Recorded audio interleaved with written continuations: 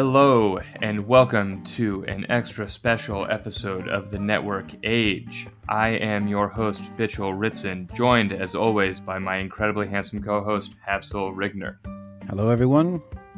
And this week we are excited to be joined by an amazing guest, Robert Kornacki of DC Spark, who's going to talk to us about Shinkai, the AI agent OS. Yeah, that's right. Shinkai is an AI agent operating system designed to unify all your services into a single node, making it easier for you to manage tasks across devices.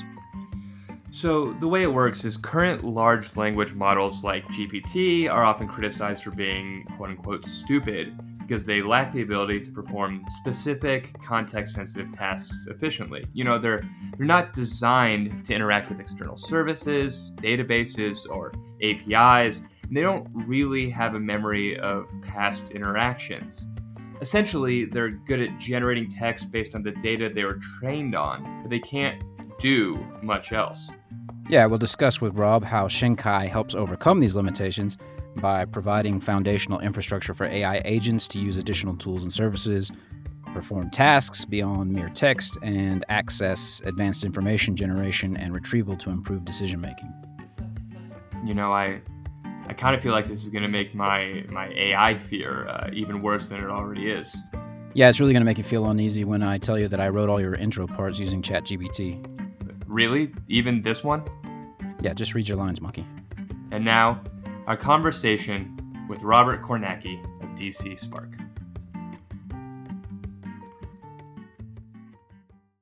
Welcome back to the Network Age, and we are very excited to be joined by Rob Kornacki, the co-founder and chief science officer of DC Spark. Rob, thank you so much for joining us here today.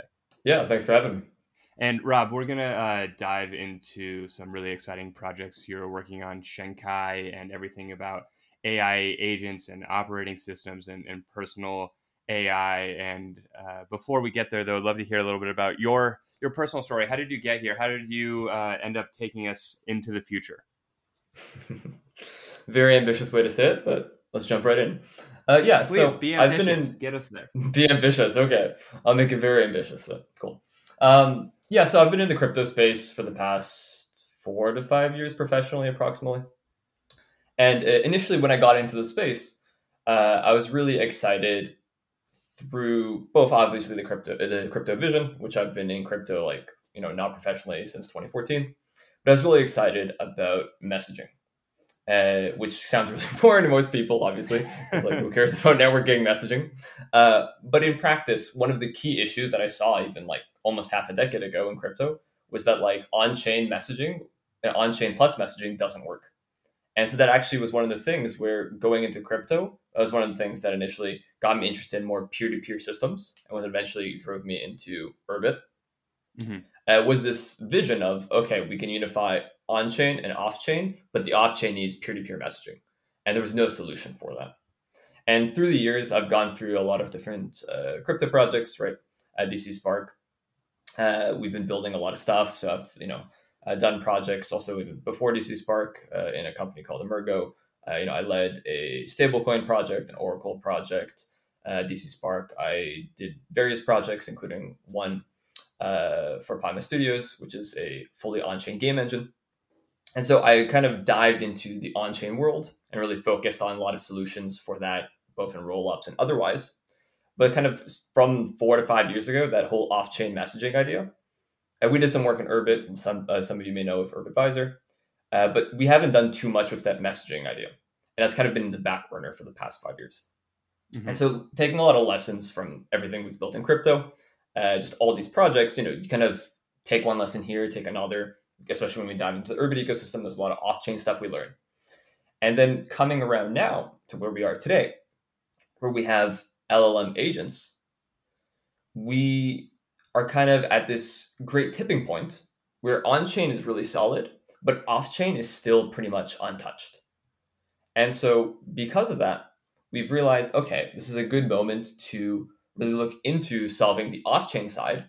And now with this, brand new technology of large language models and AI, we actually come into a new realm where the off-chain is much, much, much more important compared to 2 or 3 years ago.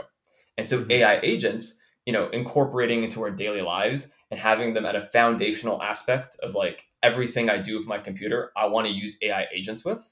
Suddenly that becomes, 10, 100, 1,000 times more interesting as we look into the off-chain world, which before was like, okay, you can do messaging and networking, cool, fun. But here you actually have this brand new technology that if we integrate all together with the off-chain and on-chain world, unifying all that together with AI agents in crypto and off-chain networking, identity, et cetera, that becomes a really, really exciting image. And that's why kind of the goal of Shinkai is to move from more of a human coordinated computing paradigm to an AI coordinated paradigm. Well, it seems like you're really getting at a few of the major narratives that are happening in like the larger Web3 space. If you consider crypto and AI to sort of be at the intersection of that, one which you touched on is, I think, a growing realization that blockchain technology on its own is not sufficient to create the sort of computing revolution that people dreamed of. It's very good Yep. at a few things. It's great at financial transactions, right? It has some really useful applications for cryptography and pseudonymity. But without this robust off-chain layer, it's incredibly limited, right? Which is one Yep. reason that its critics have been really gleefully decrying, where are the killer apps, right? And the Yep. answer is you can't make them without a dynamic, rich off-chain environment that Yep. interacts seamlessly. On the other side, you have all of this AI development that is happening, and people are desperately looking for ways that AI can juice crypto, right? Yep. Everyone with crypto is saying, how can AI pump my bags? And a lot of the ideas that have come out have actually, to me, been pretty unconvincing, right? You don't just get to slap AI on crypto and say this makes Yep. money now. The most One of the most interesting things I've thought about, and I think will be very important in the next 3 to 5 years, is cryptographic signing to for identity purposes to prevent Yep. deep fakes. But that's not something that is really tangible right at this moment. But here you are sort of proposing a new system, as you've said, a paradigm shift to an AI Yep. computing model, an operating system, as it were, that really combines these two um, narrative elements together to create something new. Yeah, exactly. And that's kind of like what Shinkai is going for. So at the high level, it's paradigm shifting, but really it is an AI agent OS. And with that, the goal is to effectively make it so powerful that in our everyday lives, we can hook it in to whether you're programming, video editing, you want 36 steps to go search the internet, summarize a bunch of papers or anything. We want to create an entire system that unifies all that and makes it possible to hook into our daily lives. Edgar is motivated by what you just said. He No, you appreciates can't. You it. Perfect. can't talk in the third person about Edgar, man. You've got to like embody I him, man. I Mitchell. I, Edgar Allan Poe. I Edgar Allan Poe feel this way. Yeah, I guess maybe you didn't see, Rob, who this guy is. This is Okay. Edgar Yep. Allan Poe, who has joined us here. I can't. I mean, Cool. I'm pretty Very stoked that honored. that we were able to get him. To be honest, He's a good guest. Yeah, he's hard to book. I no, imagine. not a guest, a host. Yeah, so Let's not forget. he's on the show. He's on the payroll now. All right, Hatzel, you had a question. Yeah, I was just. I think before we jump into Shinkai, I wonder if Rob, you can just give us an idea of like what is the landscape at the moment. Is such a new sort of thing that we're talking about. What's the I guess AI as an overlay OS landscape look like right now? Right. So I guess this idea pretty much is very new to most people, right? Because if we look at the space of AI, to be clear, I'm not someone who's been in AI for years. I'm getting into this new, but I've been doing system design and system development for a long time. So I have like a pretty good knack for seeing kind of the landscape and understanding like where our strengths, where like engineering does very well, which I have a lot of background in, and where research does a lot of research does and pushes the space forward. And from our point of view, in the AI space, there's a lot of really good research, and a lot of people are creating new models, a lot of new ways of training, doing fine tuning and otherwise, increasing context links. But one of the key problems in the AI space is that from an engineering standpoint, there really aren't very many ambitious projects, right? Because most of the AI people are much more academics or currently in centralized companies, and their typical way of building software is SaaS, right? Software as a service. And so the majority of AI projects today are all in that perspective, right? Where we're using AI as an API to solve a single problem. And that's what almost everyone in this space is doing. And so they're not really asking like, what are those fundamental primitives that we need that like an AI agent OS needs? And this is like a very, very new thought. And this is actually, something we've been pushing for a few months now, and we're building. But also today, Karpathy, which is, used to be head of AI at Tesla, and now in OpenAI, and really pushing GPT 3, 4, etc. He even put out a post on Twitter talking about this AI OS concept. And so it's really great to see that like the overall space as a whole is not really caught up to this idea yet, because everyone's really focused in that SaaS model, but kind of at the edges, or like, the people who are really pushing the space, we're building GPT-4 plus, they're really starting to see that in fact we need all these primitives.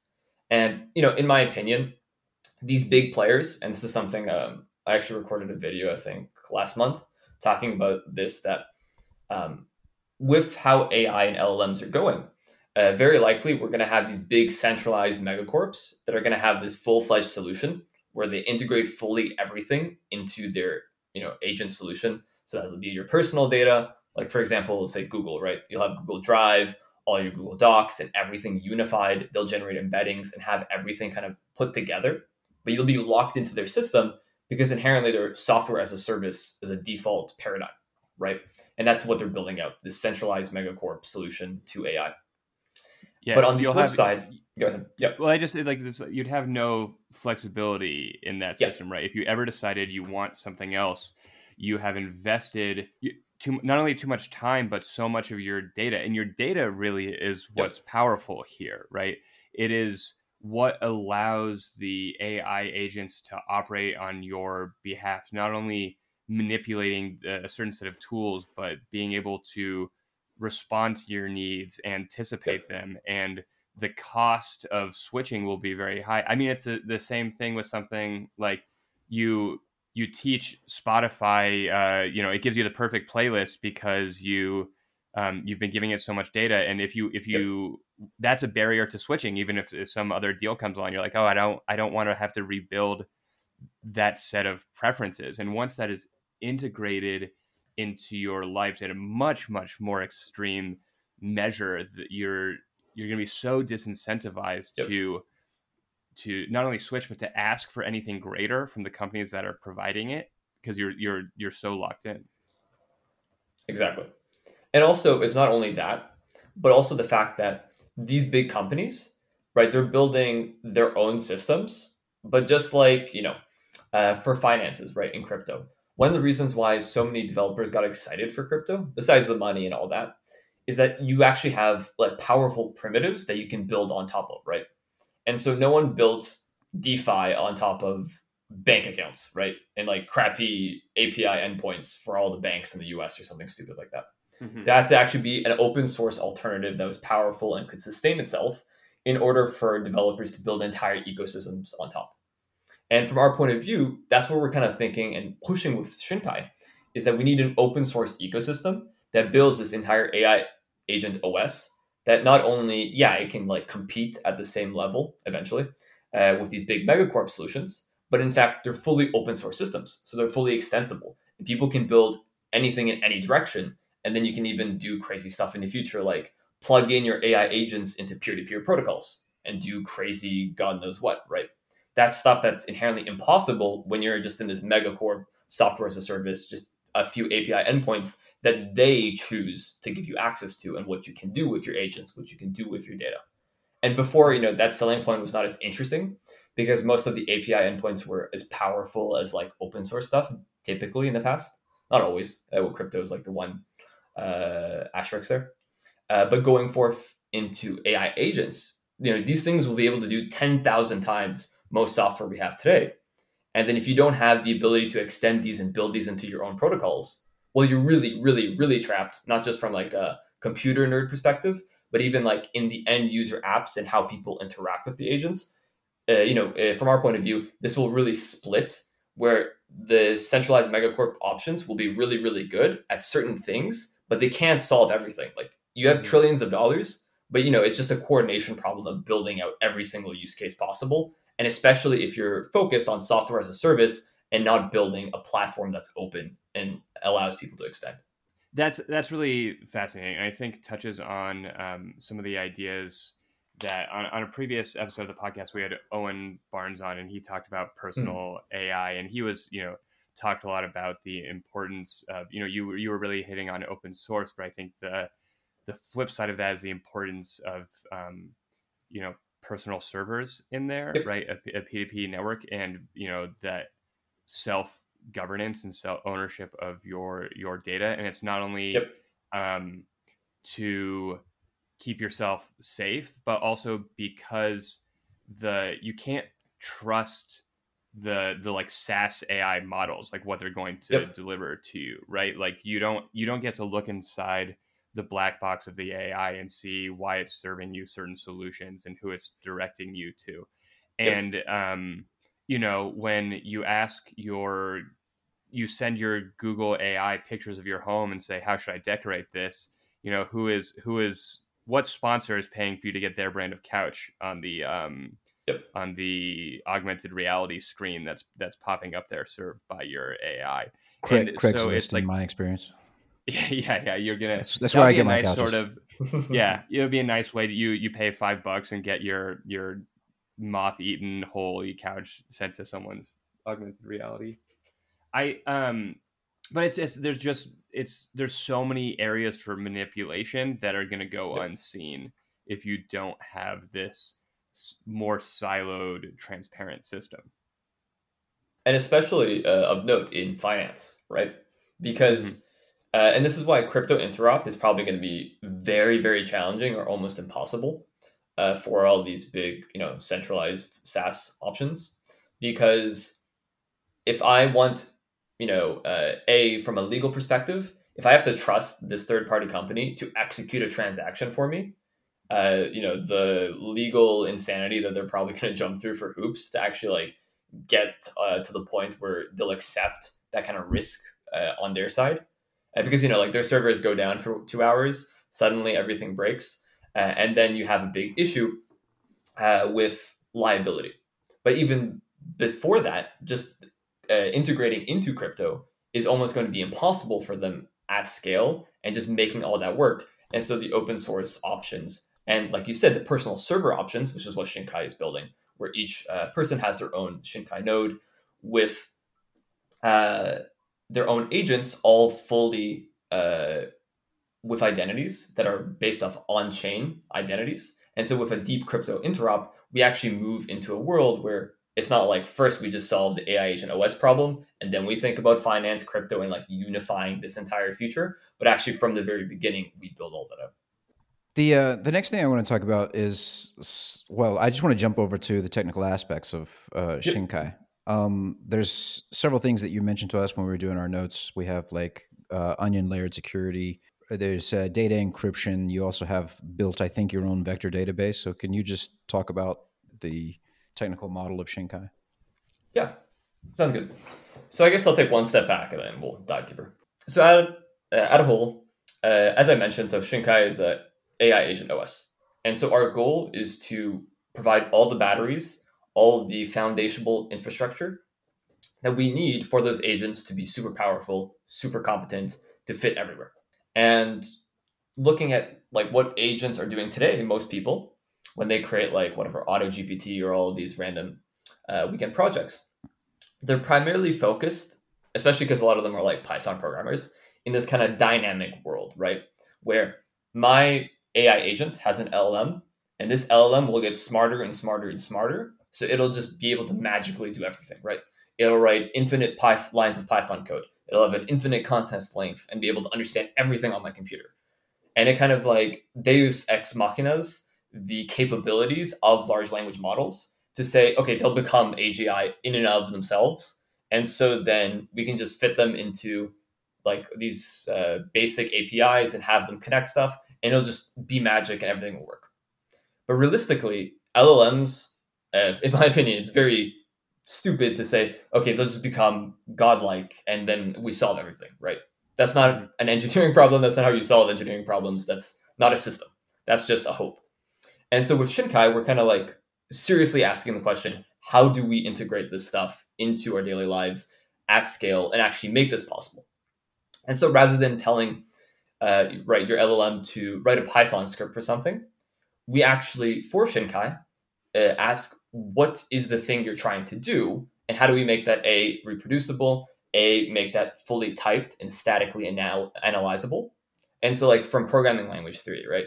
If we write everything in dynamic code, it's very hard to reason what the output is going to be. And that's why you have, crazy problems if you build large Python code bases or otherwise, or large JavaScript code bases. Like not having that static analysis to be able to tell how stuff executes makes it very hard.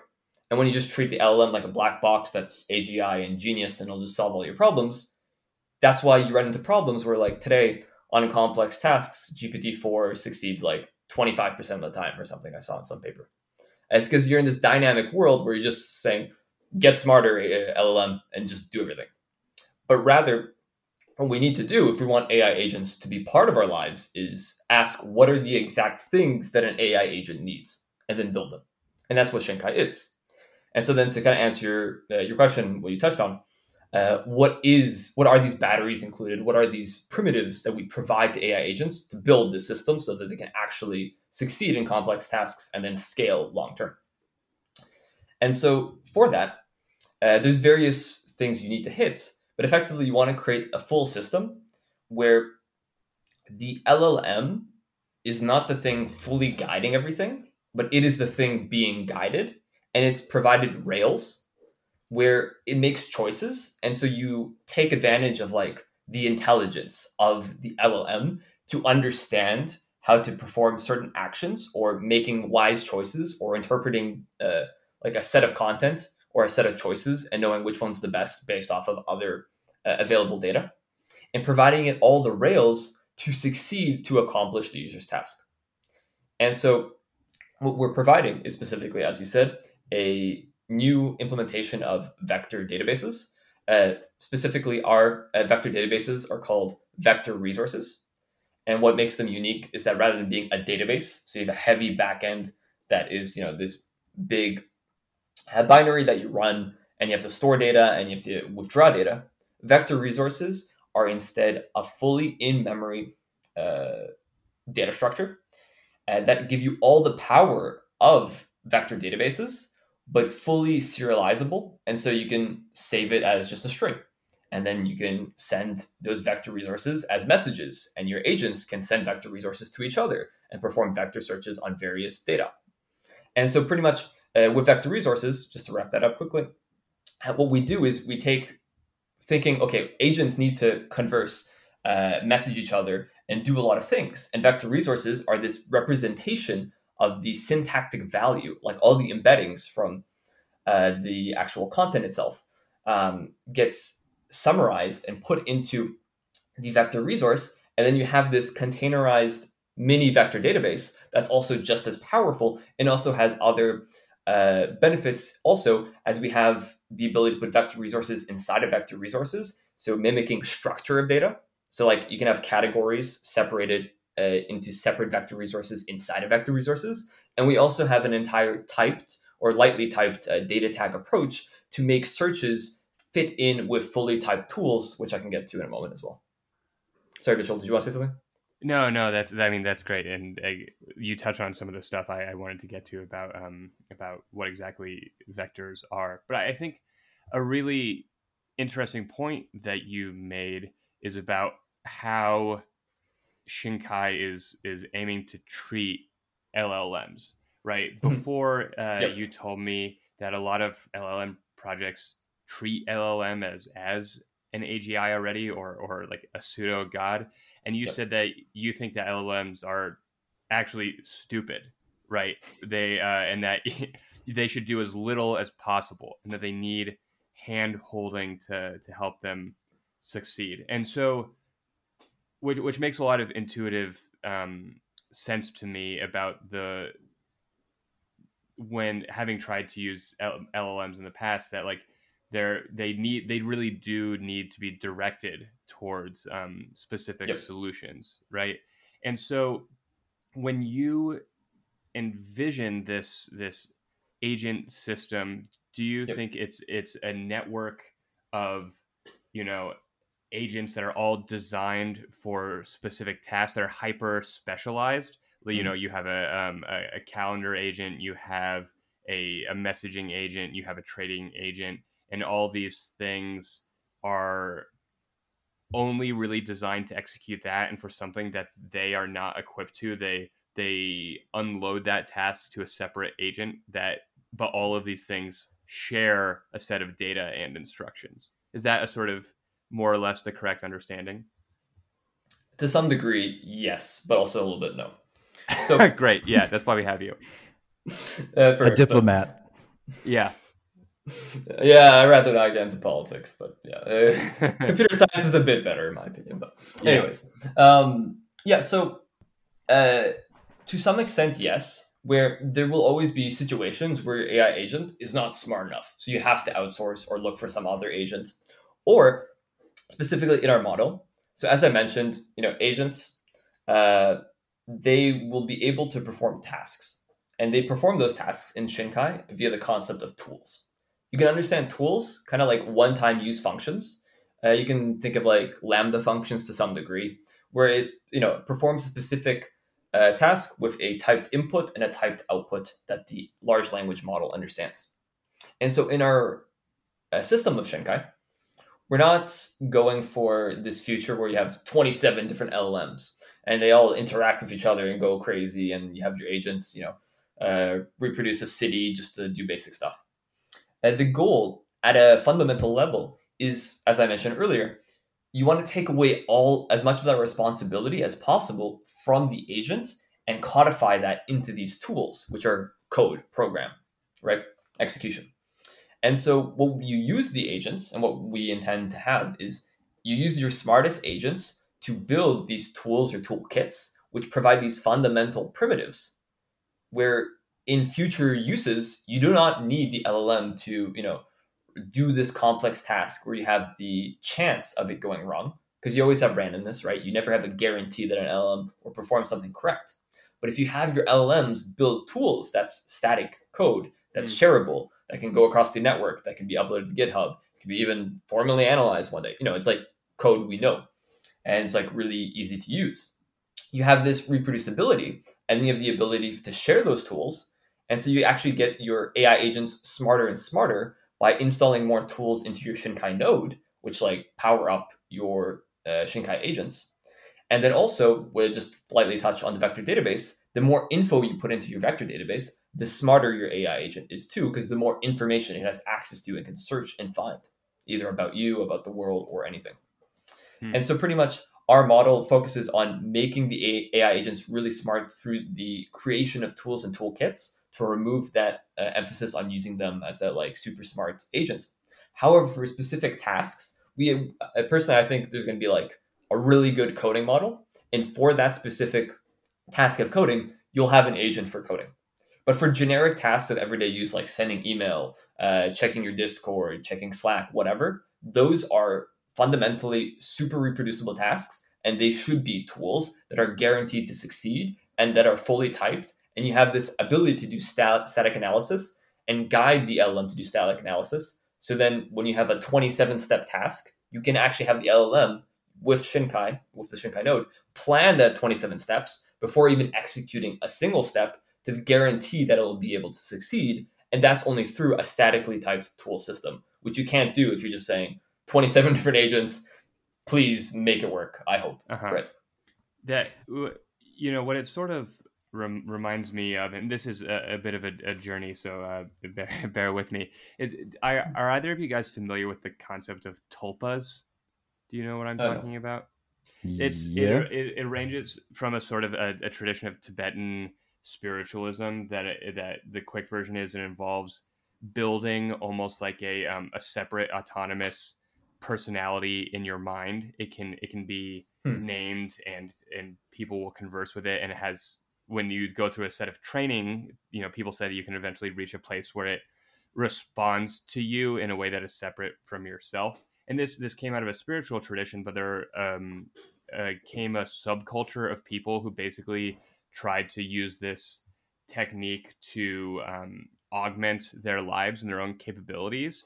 And you might sort of try to create a personality that is better at math than you or something, and you can offload um, like that operations to this person, or even things like there were people who built like what they would call like tools, like a timer, where you basically through repetition create a background system in your brain that knows how much a second is, and you say I set an alarm for 30 minutes to do that test, and people sort of this is all a little bit of self-reported. Who knows how successful these things are, but people self-reported being able to create a sort of ecosystem in their brain of, I guess, agents and tools that could operate in the background and operate interacting with each other, and to be able to accomplish certain tasks that a person had trouble doing on their own.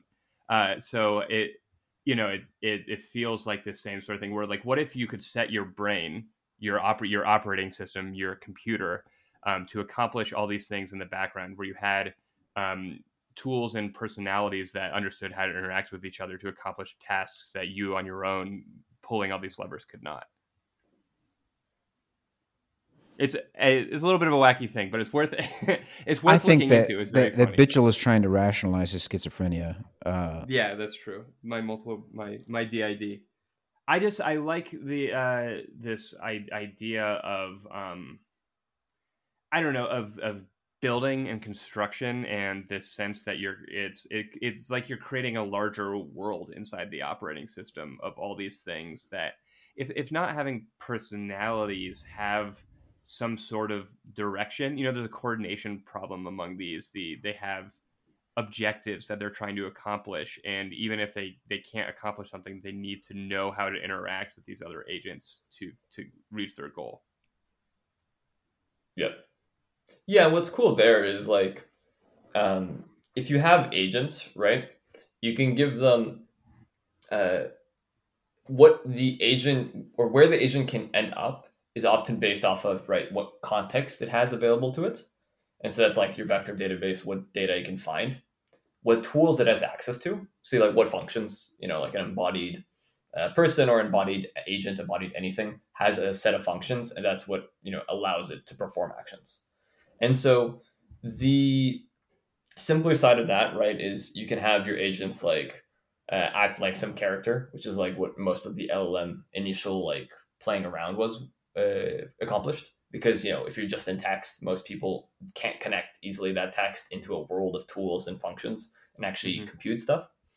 But yeah, as you go into then like having full fledged agents that run 24/7, like you said before, you can actually start to have agents that are very scoped in their knowledge and their capabilities, but they just perform something very consistently, like maybe every 10 minutes, every hour, like a cron job or otherwise. And you can start to build an ecosystem of many different agents, or also, depending on what your goals are, how you structure how many agents you have, or whether you try and centralize that to one agent, you probably run into similar problems you already have in distributed systems versus centralized approaches. And we're probably going to see a lot of like issues prop up from similar topography issues in existing networking systems.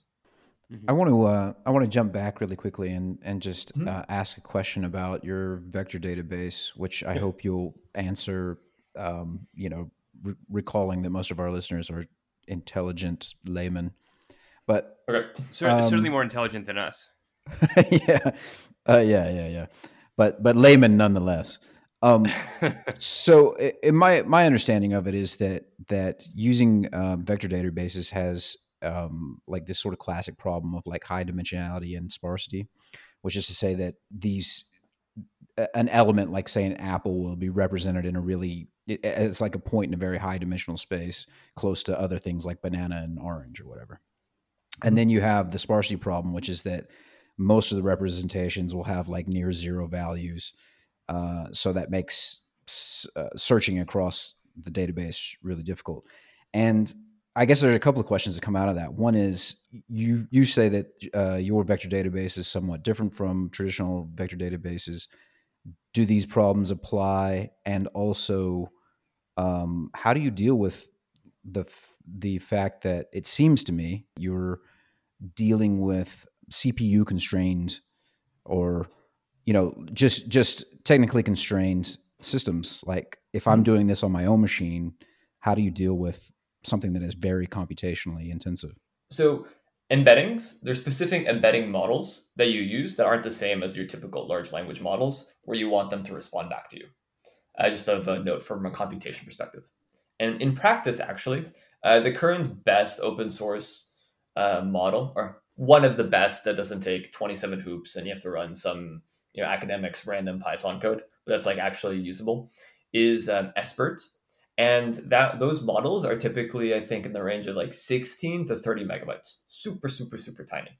These embedding models are not very powerful, and like the space really needs better embedding models, and they'll happen. But embeddings aren't sexy.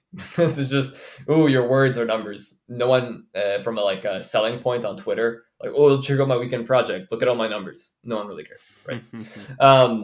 And so eventually the space will catch up. Enough people will need embeddings and the models will get better. But just to kind of give from a computational standpoint, if I want to generate embeddings using these tiny models for Espert, which are pretty decent quality, but primarily only trained on English and like the standard English language, not really computational concepts as much or programming or anything. Generating embeddings for like an entire page takes microseconds pretty much. It's very fast. And so the inferencing for LLMs is very slow and computationally expensive. Embeddings as a problem space, it's a lot faster and not as computationally expensive. But that's only generation, right? And your other point was, okay, you've generated all the embeddings and it's extremely hard to find the exact data you want, right? Because as you said, the actual, those numbers, the vector embeddings. So it's a set of numbers that have the semantic value, like the actual meaning of what that string is. Like you said, apple, orange, pear. It represents those as numbers. And you have a problem where they're not high quality enough to easily differentiate, especially at large scales. And so on one side, embedding models will get better, but that's not the answer, right? Just like how for LLMs, like LLM will get better, it'll solve all of my problems. Likewise here, you can't do that because there's still an inherent problem very deep down inside. And especially like with Shinkai, where we want to store all of a user's data in one place inside the Shinkai node, this, if you have 10 or 100 gigabytes of data in your Shinkai node eventually with all your personal data, all your PDFs, all your personal docs, you need to solve this, right? And so what vector resources or vector search solution implements is likewise for the LLM inferencing side to perform actions. We have tools, which are typed tools.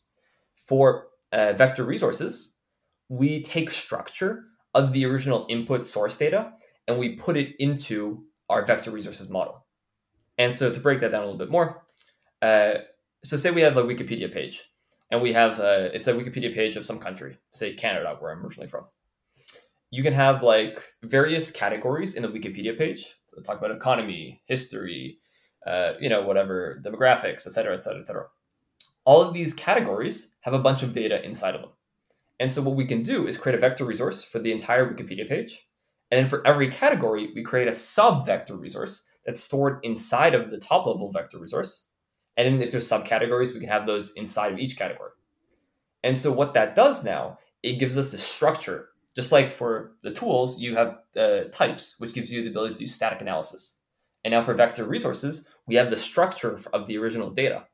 And so if I have a question about the history of Canada, if the data chunk that's the most similar is actually in the, let's say, whatever, economy, but I'm looking for something about the history, we can, because we have that structure, when we do a vector search, we can actually rate the economy one as lower value because it's not in the right category for the high level topic we're searching, which is something about the history. And so because we have the structure and because we implement this at like the time of ingestion, where almost all vector databases today try and do funky stuff after you just like throw the data in a vector database and then they try to like index stuff afterwards and kind of guess stuff. We, at the very source point, when you ingest that data, so I have a PDF or the Wikipedia page or whatever, I take it in, my Shinkai node converts it into a vector resource.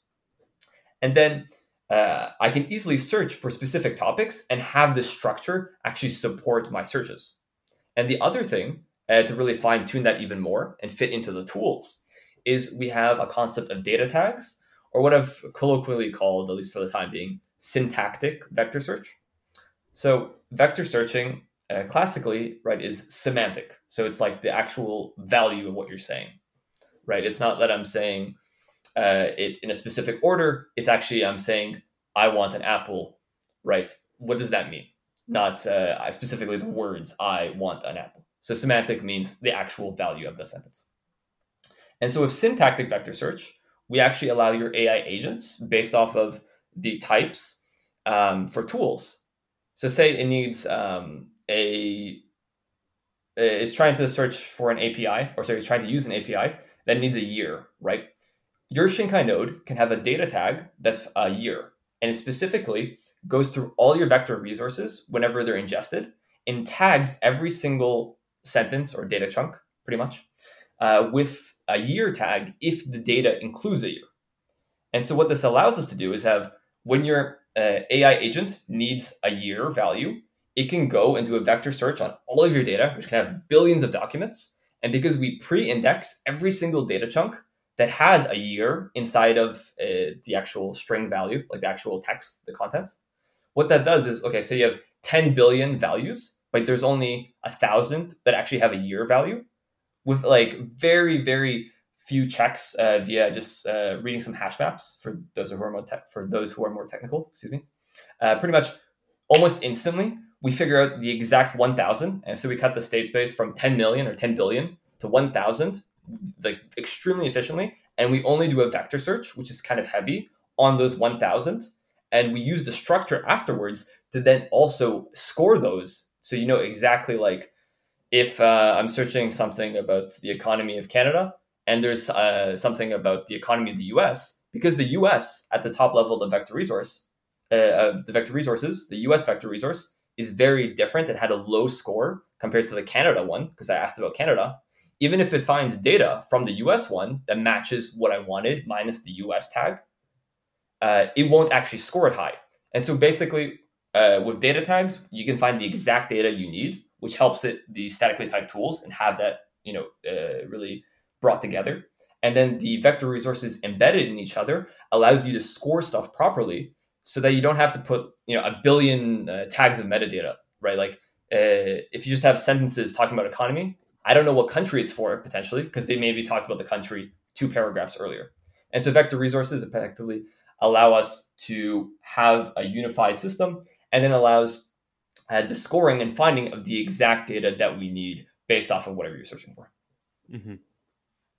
So, I mean, that's a really great description of what's going on under the hood and some of the problems that this type of larger AI agent network have encountered, and that Shinkai will solve. But I'm interested in, and I imagine many of our listeners as well, what is this going to look like from the user perspective?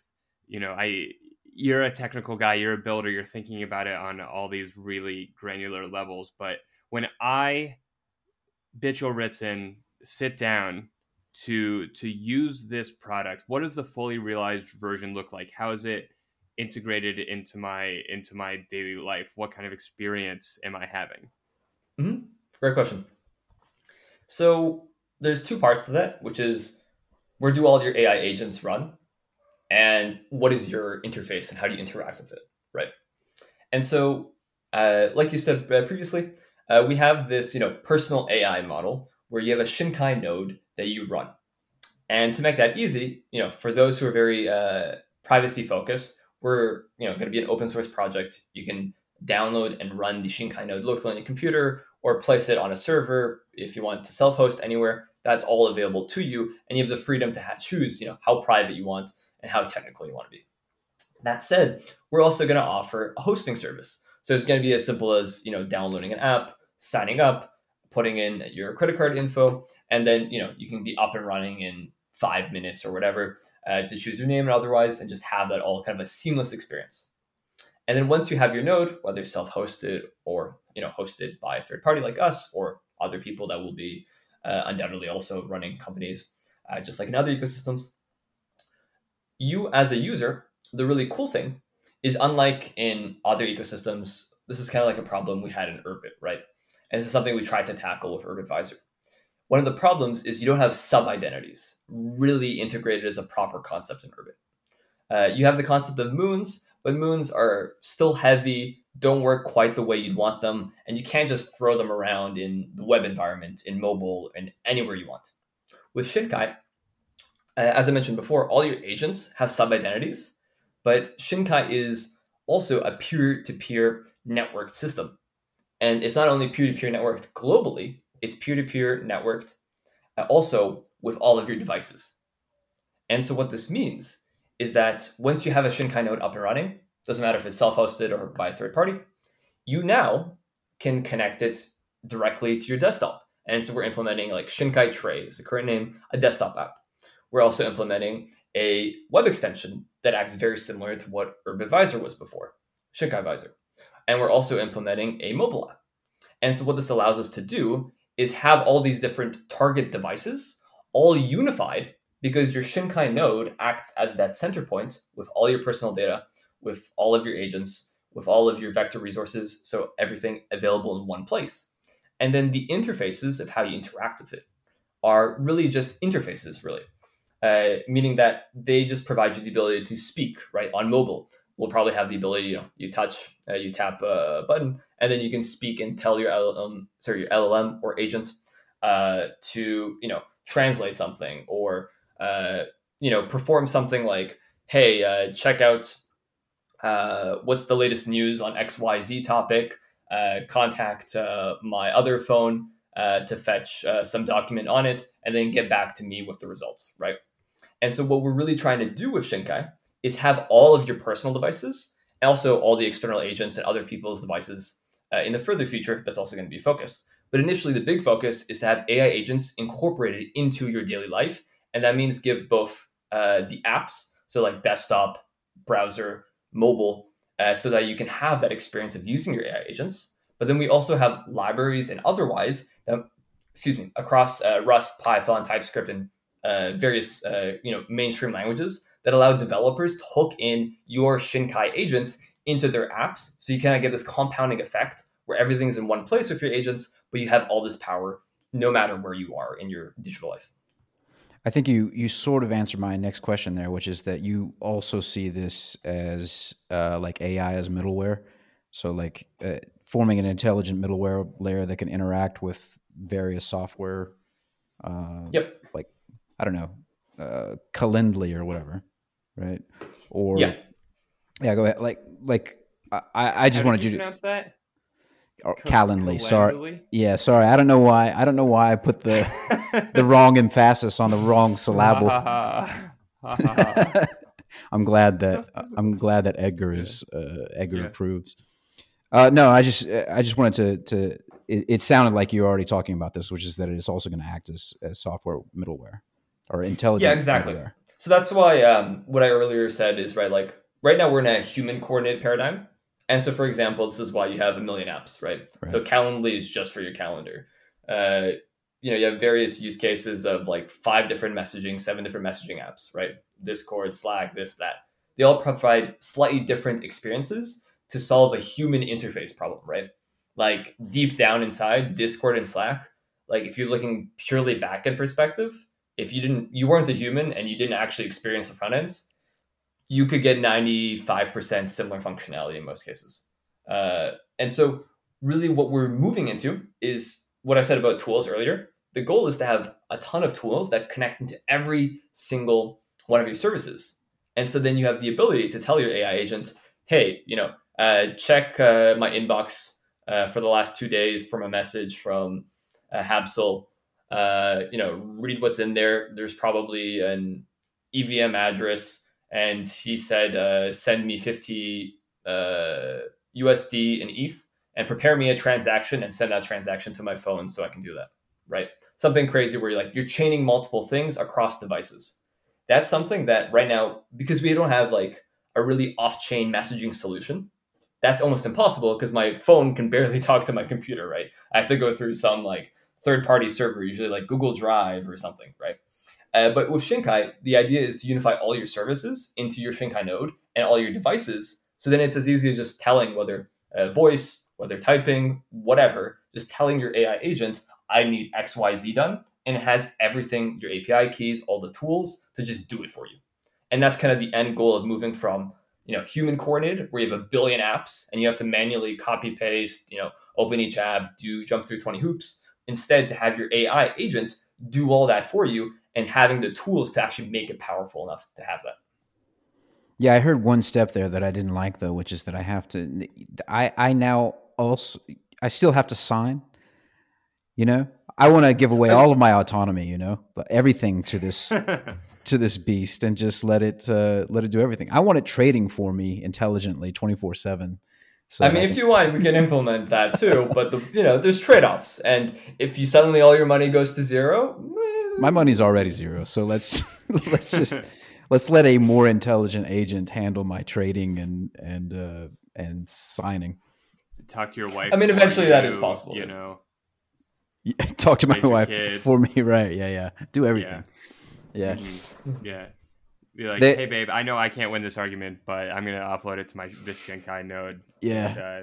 And, I get to watch the dream that you guys are trying to deliver us is like more free time so that I can play with my kids and talk to my wife. Yeah, but actually, if you could just do all that as well.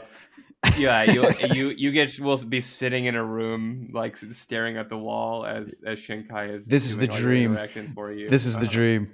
I just wanted about the Roman Empire. Thinking about the Roman Empire, yeah. Shakespeare. Perfect.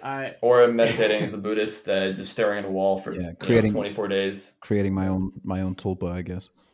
Yeah, that's the fully realized version. Is all of our social financial interaction is just happening on the cloud, and we're ascending spiritually all alone in little boxes. Well, I guess no AI discussion then is possible to have without saying like, hey, what are the downsides here?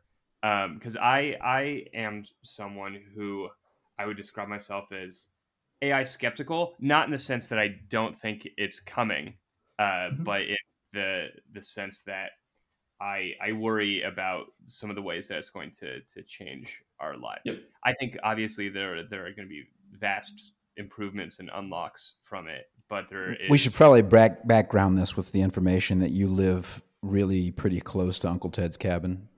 So yeah, in the grand scheme of things, and hopefully in a couple by the time this episode airs, I will be further into the wilderness than I currently am. But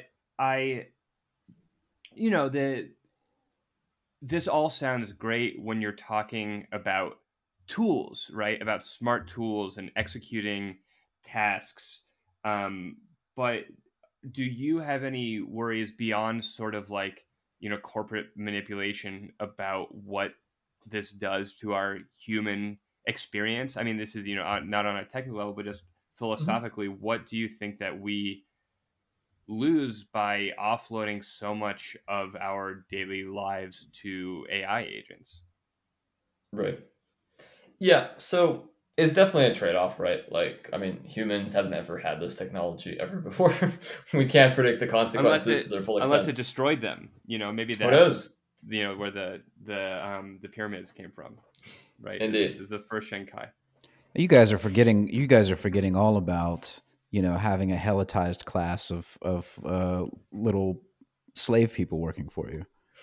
This is just that, but without, I guess, a type of AI agent. Yeah. Right. Mm-hmm. This is that, but without those sticky, like, ethical problems. And that all went super well, as everybody remembers. Well, it ended at any rate. Mm-hmm. Besides that, yeah. So I think there's two sides to it. So obviously, it's going to offload a lot of stuff, like you said, and at least from a productivity standpoint, I think it's going to be very hard to argue from like, okay, we can build stuff that's useful a lot faster is obviously going to be the case.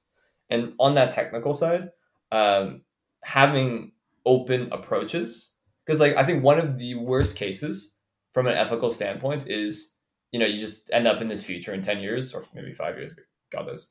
Yeah. That these megacorps, they're the only solutions, right? And you're kind of either you're redneck, no AI, almost very limited technology, or you're locked into these Enlightened. big That's the ecosystems. enlightened perspective. The rednecks. Come on. Hey, I mean, I'm not like dissing rednecks or otherwise. I'm just saying Yeah. separated fully from the system, or you're locked into one of these big megacorps. And I think that's actually like one of the nearest dangers that no matter what you think of the full dangers of AI, like that's going to happen. There's going to be major lock-in, and like they will be able to control people's lives, right? Like there's already problems where like some guy his doorbells like glitched out, and then he had his whole all the Amazon devices in his house get deactivated because the guy who is delivering his packages thought his doorbell said something mean to him. And so there's already like AWS going crazy or Amazon going crazy, just deactivating stuff like that. And that's just like, You have to, crappy speakers, crappy devices, and you're like you have to useless pay stuff, more or extra less. for a polite doorbell. Like the doorbell is a one-time fee, but if you want it to not insult people at your door, you have to pay a subscription. My Ring doorbell is Who knows? extremely racist, and I blame that on the AI. Yeah. It definitely wasn't me. Yeah. And so like that's the more immediate worry, right? Like that on steroids 1,000-fold in my mind, where like everything you own, all your devices, everything, like because especially as we move like financially, like all money, like whether people like central digital currencies or not, they're probably going to happen. There's not enough pushback to stop that in either case. There's also going to be crypto, but they're both going to be there, right? Mm-hmm. And so if we don't have options that are not, you just get owned more or less and you become a peasant class because these gigantic corporations own you. I think that's like the immediate danger more so than also, obviously, there's going to be very big societal stuff where like it really changes and how more efficient things can get done, obviously, without as much structure and as many people doing the same things. And so there's probably going to be both, obviously very clear upsides and some worries, obviously, for sure. But I think like solving because AI is going to happen. So from my point of view, like that's why like with Shinkai, I will really want to build a system that's opposite to the centralized megacorp options because that's something I can do. I can cry in a corner and say AI is going to replace us all, but like cool, now what, right? So it's like moving towards the steps that I actually think will really make a difference. Yeah, that makes a lot of sense to me. Giving the future is coming, and it's better to have more options about how to experience that. And I think one reason I started working for Ukbar at all and getting involved in this ecosystem, like one of the things that was most persuasive to me is that if you're able to solve these computing data problems that structure how we interact online and our relationship to large companies, it actually creates an option to be less beholden on those systems by as Tim, the CEO of Ukbar, would say, is like, to let computers do computer things and people do people things. And I think like that, I guess, is the best case scenario for something like this, is that a much larger portion of your life is filled with human activity and not coordinating and managing different systems and all of these things that make us want to go insane on a daily basis. I sometimes I worry that maybe like, I don't know, will it just soften us to not have to solve these types of problems? I guess there are always going to be other problems we need to solve, but like lately I've been trying to do more math in my head, which is not something I've done in a long time, and it's really hard, and it used to not be so hard. But I just, Right. I've been doing, basic addition on a calculator. If it involves any number more than two digits Yep. for There's a years. genuine thing here that you're getting at. Sorry that I just like No, please, yeah. there's a real concern that I have with all this offloading, mental capabilities that we used to have, which I don't want to sound like a boomer, and I don't think that's what you want to sound like either. But that a lot of culture is having shared mental furniture. So, like for instance, or like it's a coordinating thing, for instance. And I don't mean this in a to sound, um, you know, too ridiculous, but I mean the fact that people used to know the Bible backwards and forwards, or that a large number of people learned in school to recite the Saint Crispin's Day speech from Henry V or something like that, right? Hmm. Or the preamble. It genuinely bothers me that we don't have all of the shared mental furniture anymore, and so and we've offloaded this thing. Like if I want to know what the Saint Crispin's Day speech is, I just go to Google and say what is it, right? And now what we have as a result of that is it seems to me fractiousness, because we don't have like this shared, I don't know, Schelling point or whatever you want to call it, of being able to recite these things or have the same mental furniture. I don't know if there's a question there, but since you were talking about like offloading, your Hmm. mental capacities, that's one of the things that really bothers me about first of all Google, but now like LLMs. When I was preparing for this, as a matter of fact, I was like, I'm not going to go read anything. I'll take the notes, let my LLM ingest them, and tell it to spit out some questions for me. Right. So I did. The Did you do that? I did, yeah. I Yeah. I well, because I thought I'm not. I am genuinely a layman, and um, I would like to have some good, decent questions to ask. How can I get there? Should I read, 5 years of papers like, Rob has, or should I just let an LLM ingest the notes that we have and see if it can come up with some good questions that I can actually understand? And when I didn't Hmm. understand something, I said, okay, explain this question better to me so that I can ask the question better. That may not come out in this interview, but I did do that. Yeah. So Well, it's I'm such a dumber for that, complicated. you know? Yeah. But it's, yeah, like, I mean, this is like a true question we're gonna have to face, is like, is it better to be dumber with more information, or smarter with less information, right? Right. Like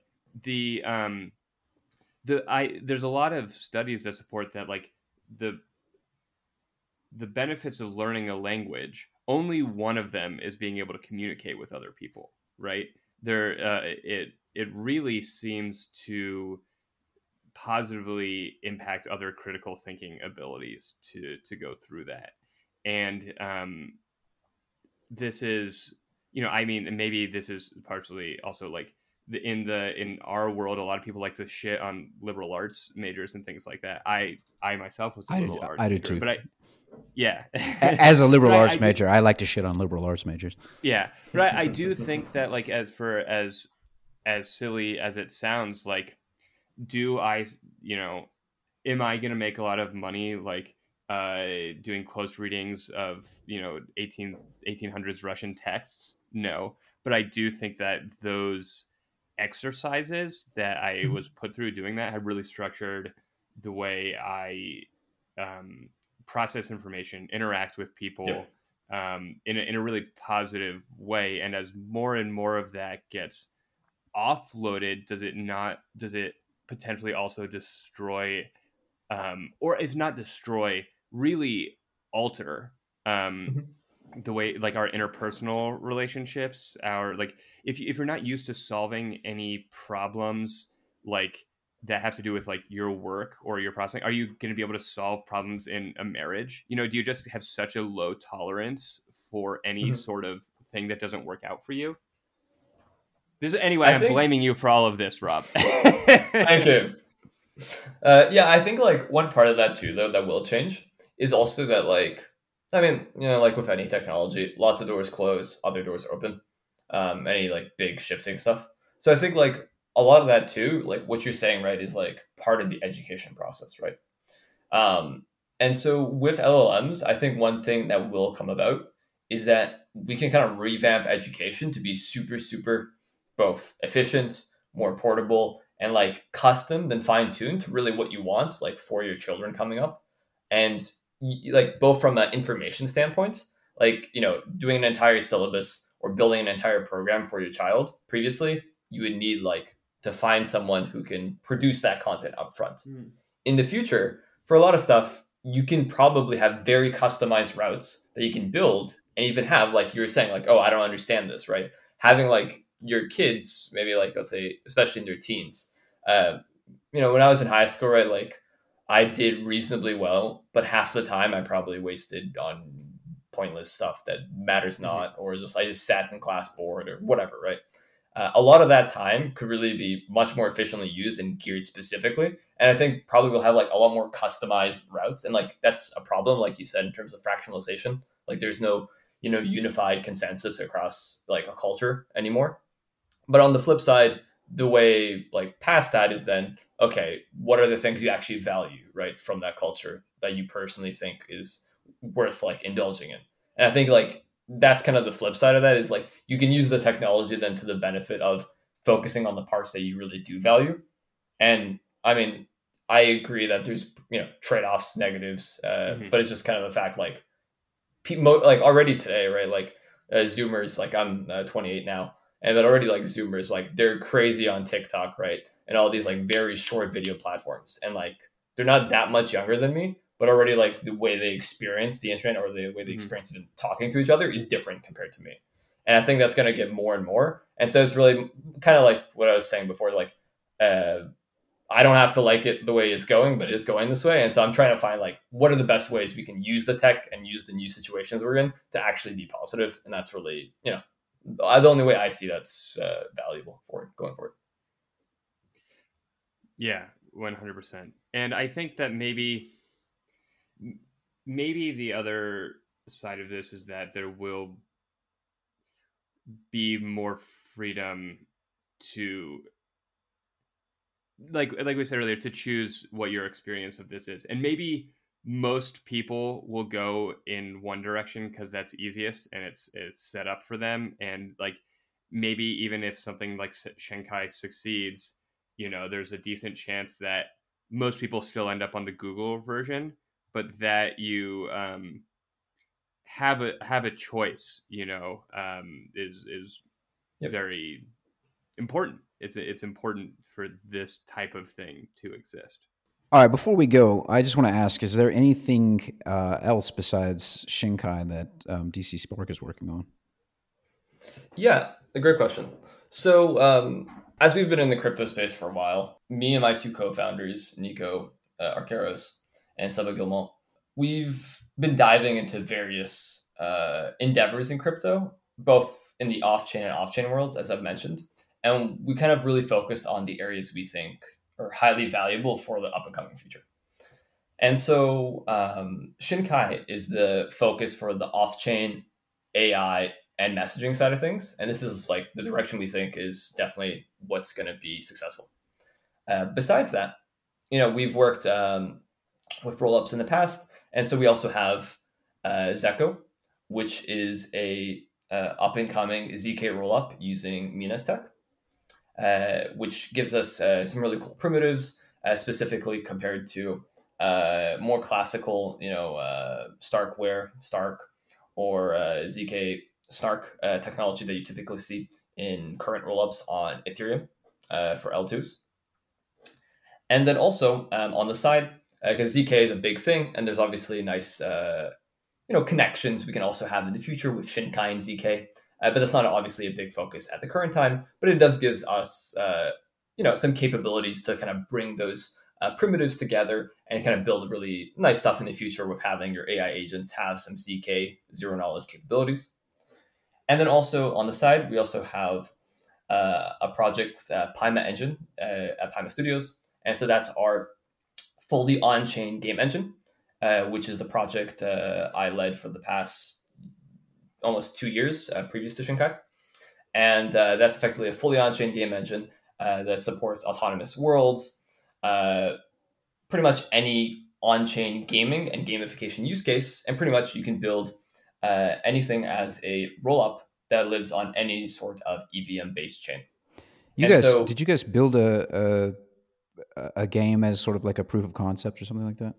Yeah, we currently have 2 games released. The first one is Jungle Wars, and that's kind of a super basic game that we initially released to kind of show off the tech that it's fully on chain, it's working. And I think it was one of the first on chain games that actually give you choices, and it wasn't just deposit tokens and withdraw tokens or something basically like that. But our second game that was actually like a game was Wrath of the Jungle Tower Defense, which is a full PvP 1v1 tower defense game that runs 100% on chain and is, pretty much a classical PvP game that you would experience on centralized servers, but you can play fully on chain. And if anyone wants to, you can actually play for free today. Just go to primastudios.com and you can actually just, we even pay your transaction fees. You just need an EVM wallet, actually EVM or Algorand wallet or Cardano wallet or Polkadot wallet. Any of those work. And we pay your transaction fees for you, and you get a fully on-chain gaming experience. And we actually have a pretty good community with some really good players who like really optimized the meta and are like, if you play them, they'll crush you, but you'll have a fun time. So if you want to get onto that, feel free to jump on our Discord. You go to primastudios.com and all the links are there.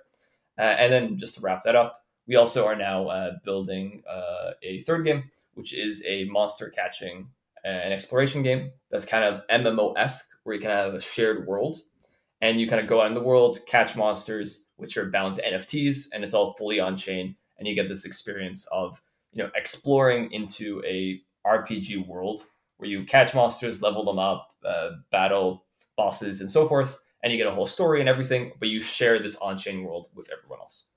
And so, with Paima, we're really excited because Paima Engine is, I think, is the current fully on-chain game engine. Is the only one with fully released games that are live and have hundreds of players up to this point. Because there's a few other competitors that we have, but there's still much more in early days. And so what we're really excited from the Shinkai point of view is then with the Paima Engine tech we have to also move later in the direction once Shinkai sets some really good stable releases, to then also integrate autonomous worlds where your AI agents are fully embodied, so to say, as on-chain characters and otherwise, and have that entire loop, which is also another like subsection of the AI world that people are really excited about, is where your AI agents play in games. And what's really cool here is that we have the crypto capabilities for implemented in Shinkai at the tool level. We'll be able to hook that into games that exist fully on chain that are built in Paima Engine, and then you actually have your agents fully interact, have their own wallets, submit transactions, potentially trade NFTs, and actually play these entire games and like enter into these autonomous worlds and actually have it all as a unified experience. And so we're really excited to be like in the ZK tech, in the fully on-chain gaming tech, in the AI off-chain messaging, AI OS tech, and having like in the future, obviously there's a lot of work to do, but going step by step and really unifying and like embodying all that together and really like getting all the capabilities all wrapped up. Awesome. Well, that sounds like a lot of really cool stuff that you guys are working on, and we'll make sure to drop the Paima Studios link in the show notes and other information that people can find about DC Spark. Perfect. And on that note, Rob, thank you so much for joining us. It's been an awesome conversation, and I look forward to getting updates on Shinkai as it gets out, because this is definitely something I want to play around with. So I don't have to talk to my fiance anymore. I'll give it to Shinkai and it'll take care of all that for me.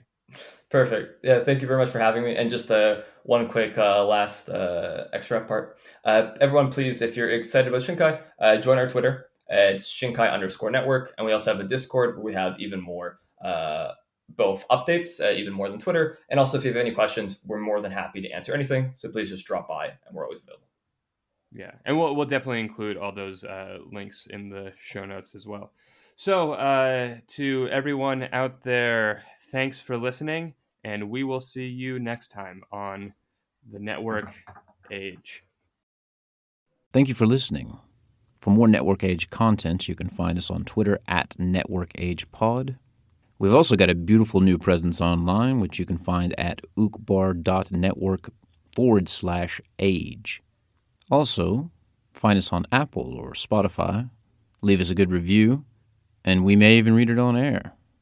Until next time, this has been the Network Age.